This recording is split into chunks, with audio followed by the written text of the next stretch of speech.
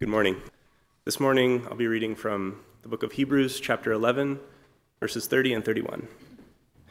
By faith, the walls of Jericho fell down after they had been encircled for 7 days. By faith, Rahab the prostitute did not perish with those who were disobedient, because she had given a friendly welcome to the spies. The word of God for the people of God. Thanks be to God. You may be seated.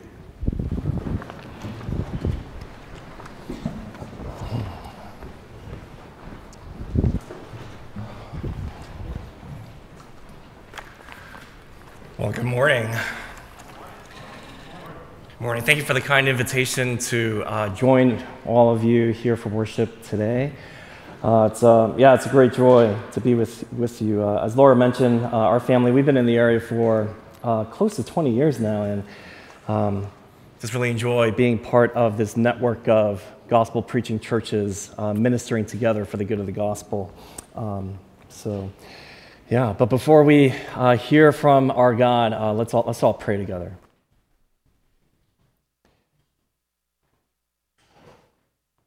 Father, we do thank you for these words that we just heard. For these are not merely words, they are words of life. And we pray, O Spirit, that you would breathe life upon us as we hear from you. Give us clarity, give us understanding. May we know what you are calling us to and to whom, that we would be drawn to you, to your Son. And we pray in Jesus' name, amen. This last week, our family, we were on school vacation, and so we spent some time in New Jersey visiting various family members. And part of our trip was spending time with my brother's family. And one night, my brother and I, we were catching up. And at one point, we started to talk about Boston and what Boston's like. He's only been living in New York and New Jersey. And he made this comment where he said that, Boston is a city that's full of elitism. He would say to us, gosh, all of you people out there have all these advanced degrees. You just boast about your competency and how good you are, and you have no issues letting others people know that this is true. And, when he said that, I took a step back and I thought, he's not wrong. Because here in this area that we live in, we find identity in our strength. And anytime we are faced with our weaknesses, we see them as liabilities, even to the point where we might be even ashamed of our weaknesses. And so today, this morning, we're going to consider this passage, which gives us a bit of a different perspective on weakness, because weakness was not avoided. If anything, weakness was embraced. The people in our passage, they had faith to be weak. And so we're going to consider that faith in weakness. It looks like three different things. First, it looks foolish. Secondly, it's costly. And lastly, it demonstrates true strength. So first, faith in weakness, it looked foolish. In the broader context of Hebrews chapter 11, the author, he's identifying a series of people throughout the Old Testament who have demonstrated faith. And one of them is Moses. Moses is the one who led the Israelites out of slavery from Egypt, and they wander in the desert for 40 years. And then at some point, Moses, he transfers his leadership over to Joshua. And at that point, the Israelites, they're pretty much on the cusp of entering into the promised land of Canaan. But then there's one thing in their way, and that's the city of Jericho. And at the time, probably the most fortified city in the land. And now, sometime before this, the Israelites, they had already conquered two different kings on their way to to the promised land. So you might expect that Joshua and his generals, they're expecting to use the same exact playbook on Jericho when they arrive. But the complete opposite happens. And we see this in verse 30. By faith, the walls of Jericho fell down after they had been encircled for 7 days. So at this point, God, he commands Joshua to do this very strange thing. He commands Joshua line up his troops. But first, there's a group of soldiers, and then a set of 7 priests. And then there's the Ark of the Covenant, which was this wooden chest overlaid with gold. And inside of this chest was the 10 Commandments. And this Ark of the Covenant was representing the presence of God for the people of Israel.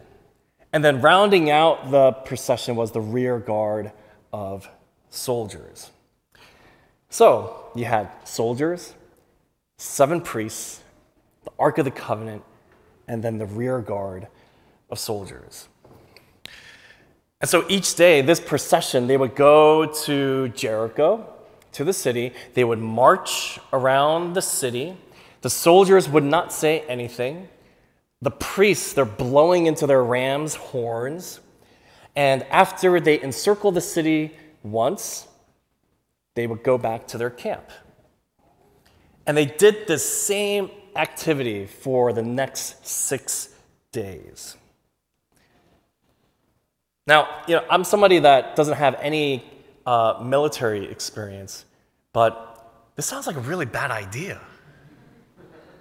Right? The Israelites are up against the most fortified city in the land, and they're not thinking about how can we breach the city walls.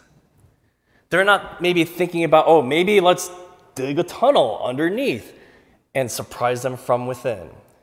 Or maybe we should survey the surrounding walls of the city and look for some kind of a vulnerable point to exploit.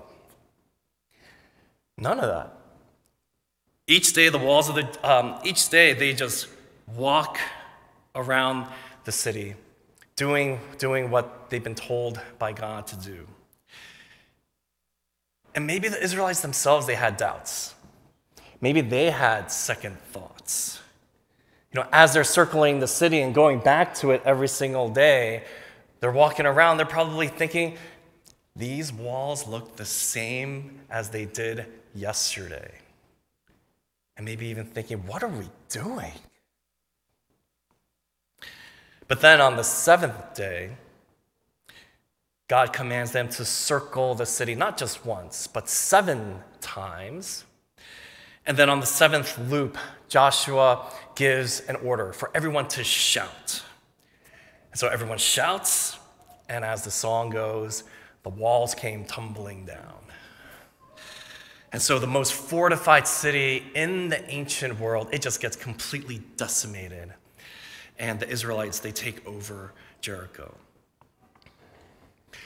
Now, even though the Israelites, they looked absolutely foolish and absurd doing all this, God never intended for them to be fools in the end, but to prove that He was their God, that He was on their side with each seemingly foolish step that they took. And when we think about it, God's marching orders, they were an object lesson for Israel. What looked like weakness and vulnerability, it would not lead to their ruin.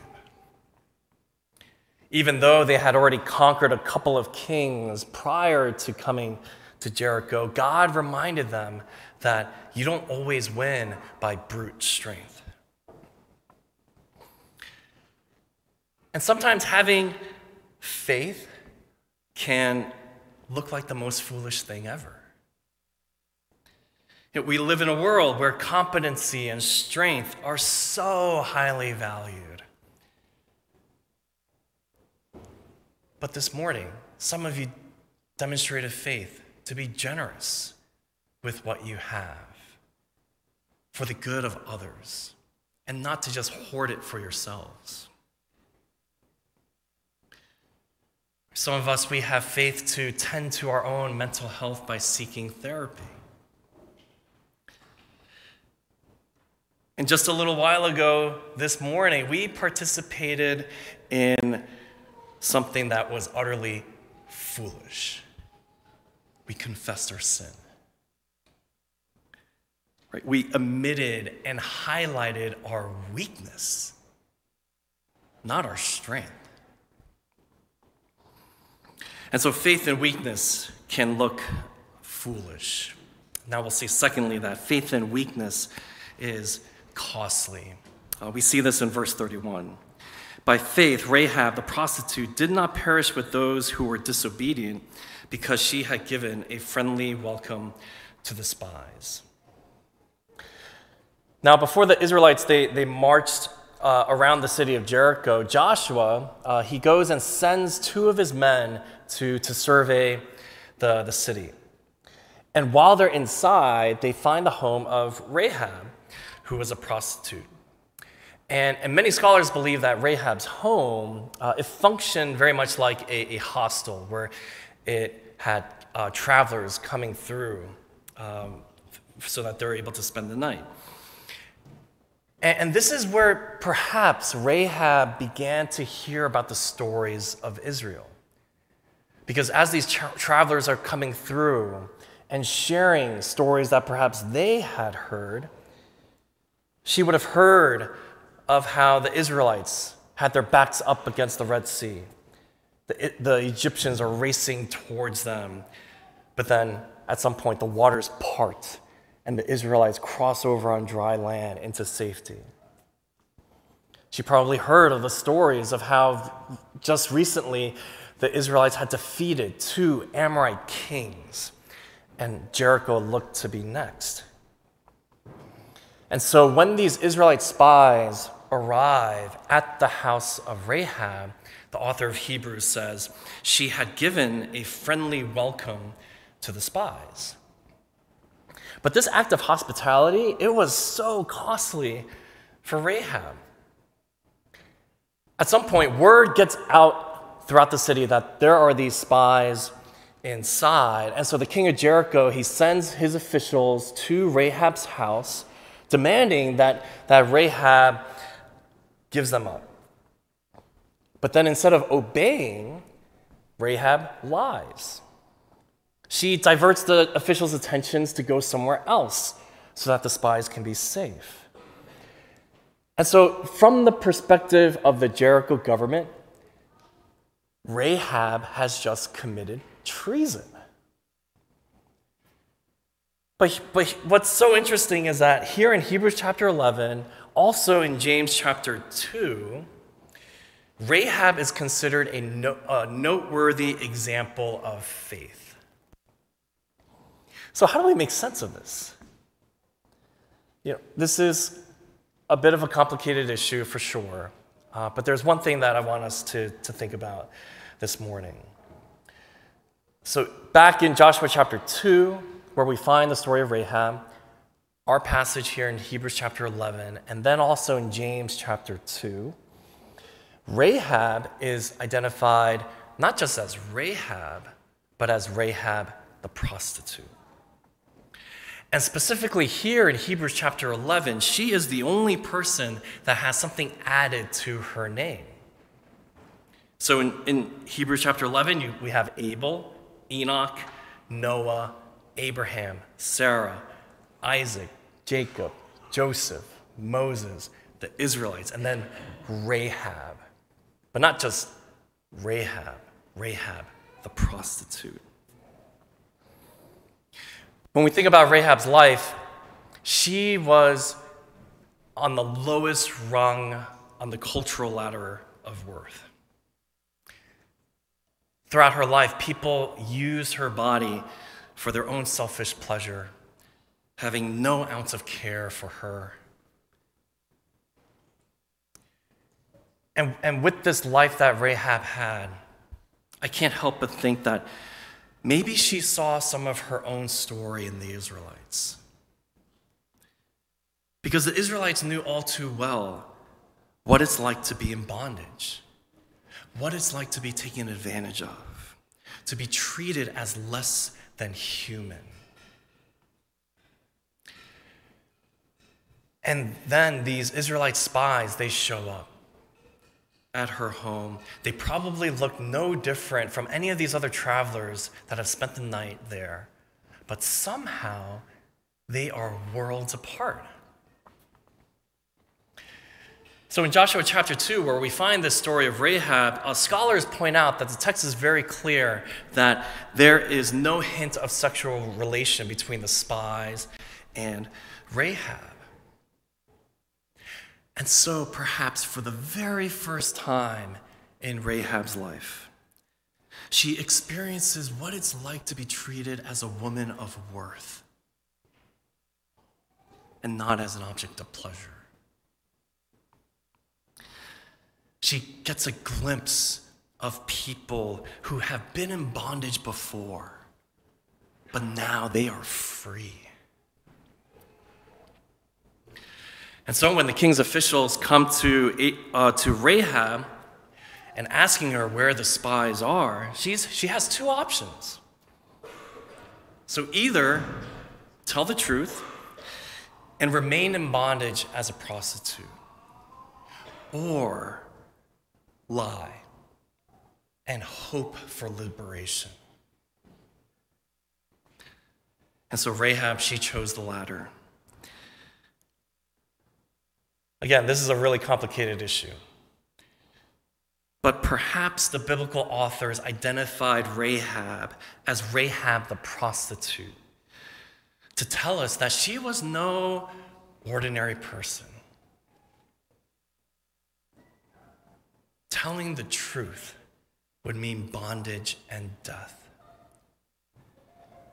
Lying would offer the chance at life as it should be.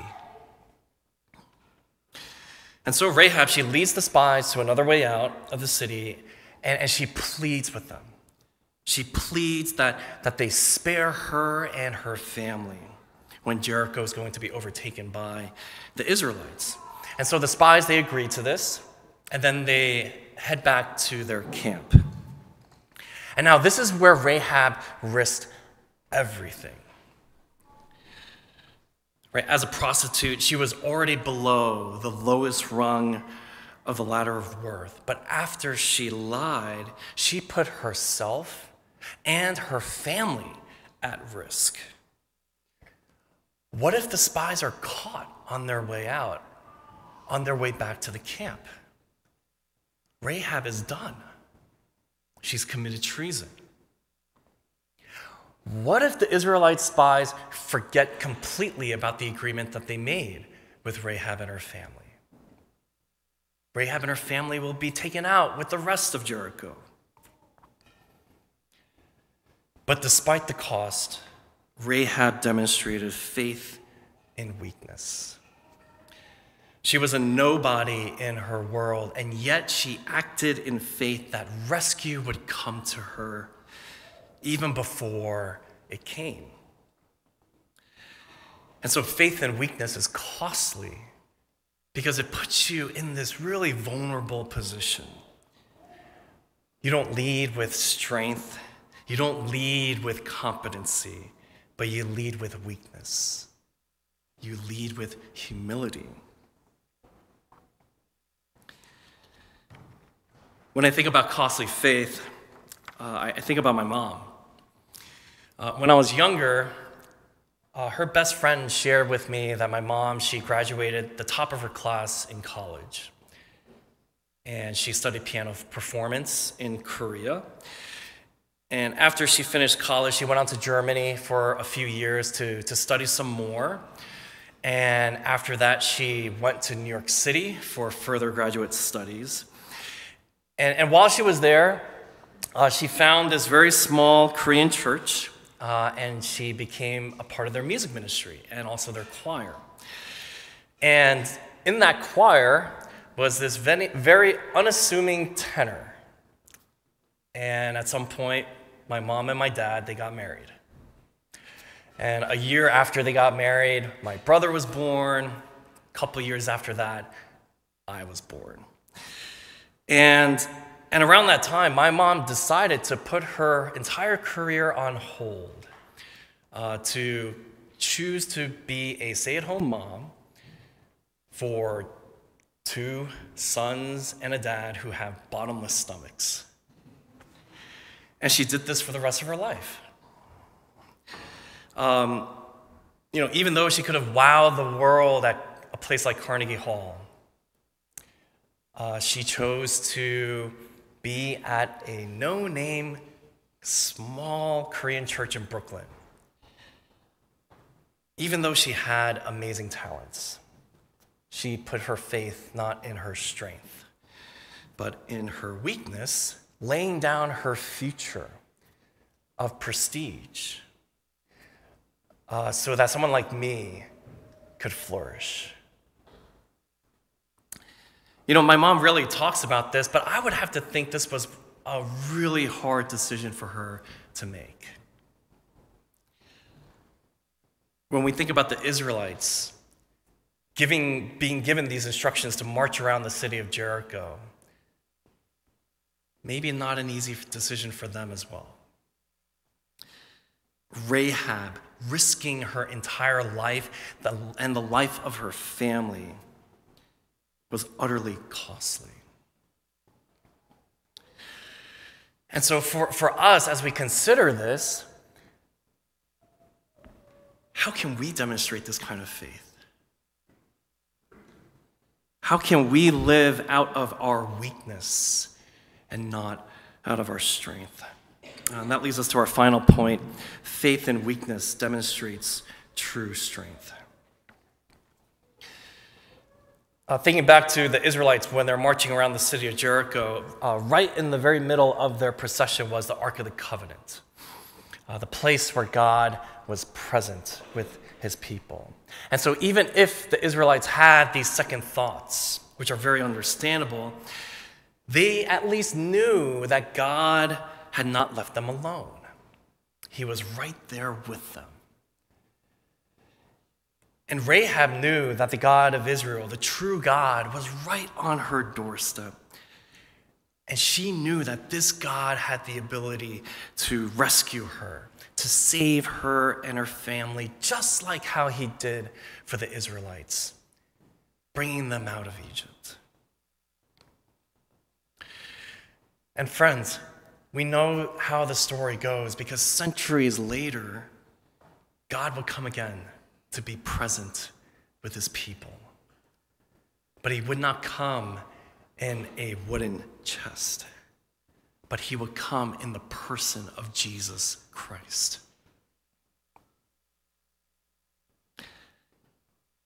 This all-powerful God, he comes to us not in strength, but in weakness. The Son of God comes to us as a human. He's born as a baby.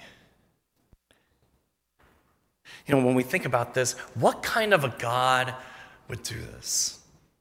What kind of a God would lead with weakness as opposed to a demonstration of true defying power? And as we consider Jesus continued to live in weakness to demonstrate his strength. All of last week, we were journeying with Jesus to the cross. And there we see a beautiful display of him embracing weakness. Where on the cross, the Son of God, the all-powerful God, gave up his life for all who would believe in him. And the costliness of his crucifixion on that Good Friday would lead to demonstrating his true strength when he would rise again, the resurrection, that first Easter Sunday, where the Son of God would not remain dead in the tomb, but he would rise, and he is alive right now. And it was that first Easter Sunday that guaranteed that death would not have the final say. What an incredible display of true strength. But it did not come from power necessarily, but it came from weakness, of laying down his own life for us. And why did Jesus do this? To save even the most unexpected people. Remember, Rahab was a nobody in Jericho. Rahab was a nobody to the religious Jews. In the first century, it's noted that Jewish leaders, they regularly prayed this prayer. Thank you, God, that I am not a woman, a slave, or a Gentile. They were thanking God that they were not Rahab. And yet it is people just like Rahab who Jesus came into this world for.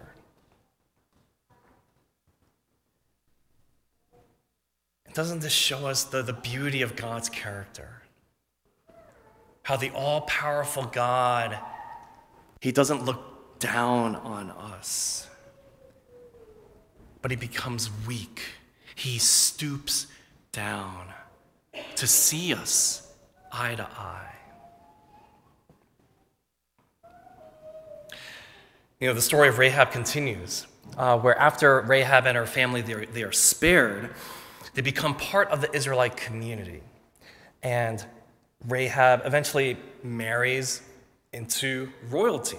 She ends up being the great-grandmother of King David, which means that she is part of the lineage of Jesus. Right? And that's the kind of rescue that Jesus did.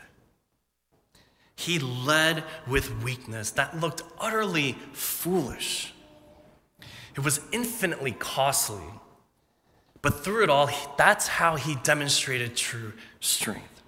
So that people like Rahab, so that people like you and me, even if we would be written off by the world, written off by any of our family members, the God of the universe welcomes us into his family. And so, friends, in what ways do you identify with the Israelites who may have looked utterly foolish as they're marching around the city of Jericho? In what ways do you identify with Rahab and how she was constantly treated as less than? What are those weaknesses within us that we are trying to remedy? That we might even be trying to hide, that we are ashamed of. And so leaning into weakness, it can look utterly foolish. It may even be costly for us. But one thing that is for sure is that when we lean into weakness, we show the world the face of Jesus. When we lean into weakness, we remind ourselves, we remind the world that God is not embarrassed by any of us, but there is this beautiful welcome for us. The Almighty God put aside his strength. He became weak, came to us as a human, endured mockery and shame, gave up his life, died on the cross. But we celebrated last Sunday how that was not the end of the story. But he would rise again, and that will be the enduring hope for all of us. And so the good news of the gospel is that weakness is not a liability, but it's an occasion for where God shows up.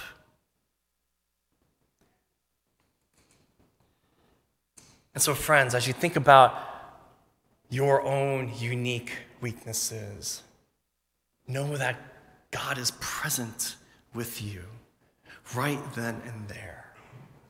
He's not running away, but he's with you. He's pleased with you.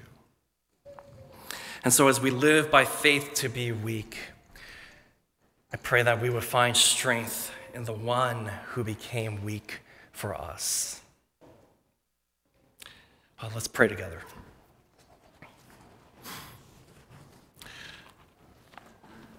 Heavenly Father, what an amazing story that we have here today. A story that oftentimes is not spoken of in our day-to-day world.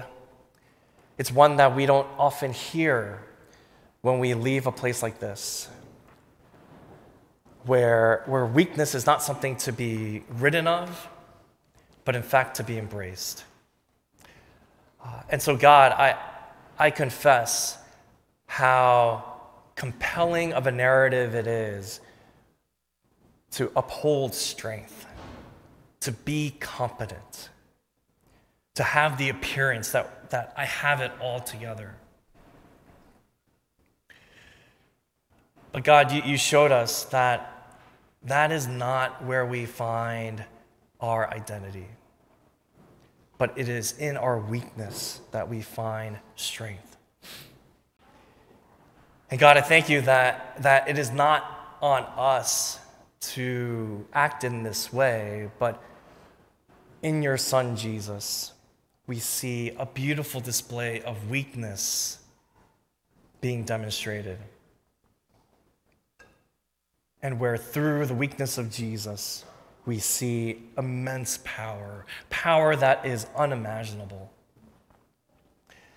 And so, God, I pray that you would encourage us as we go from here, that we would not be afraid of our weaknesses. We would not see our weaknesses as liabilities, as occasions for where we are being written off, but rather we would see how you are with us and you love us. And you came in the person of Jesus to rescue us. So, Father, I pray that would move our hearts to worship, move our hearts to have faith in you. We pray in Jesus' name. Amen.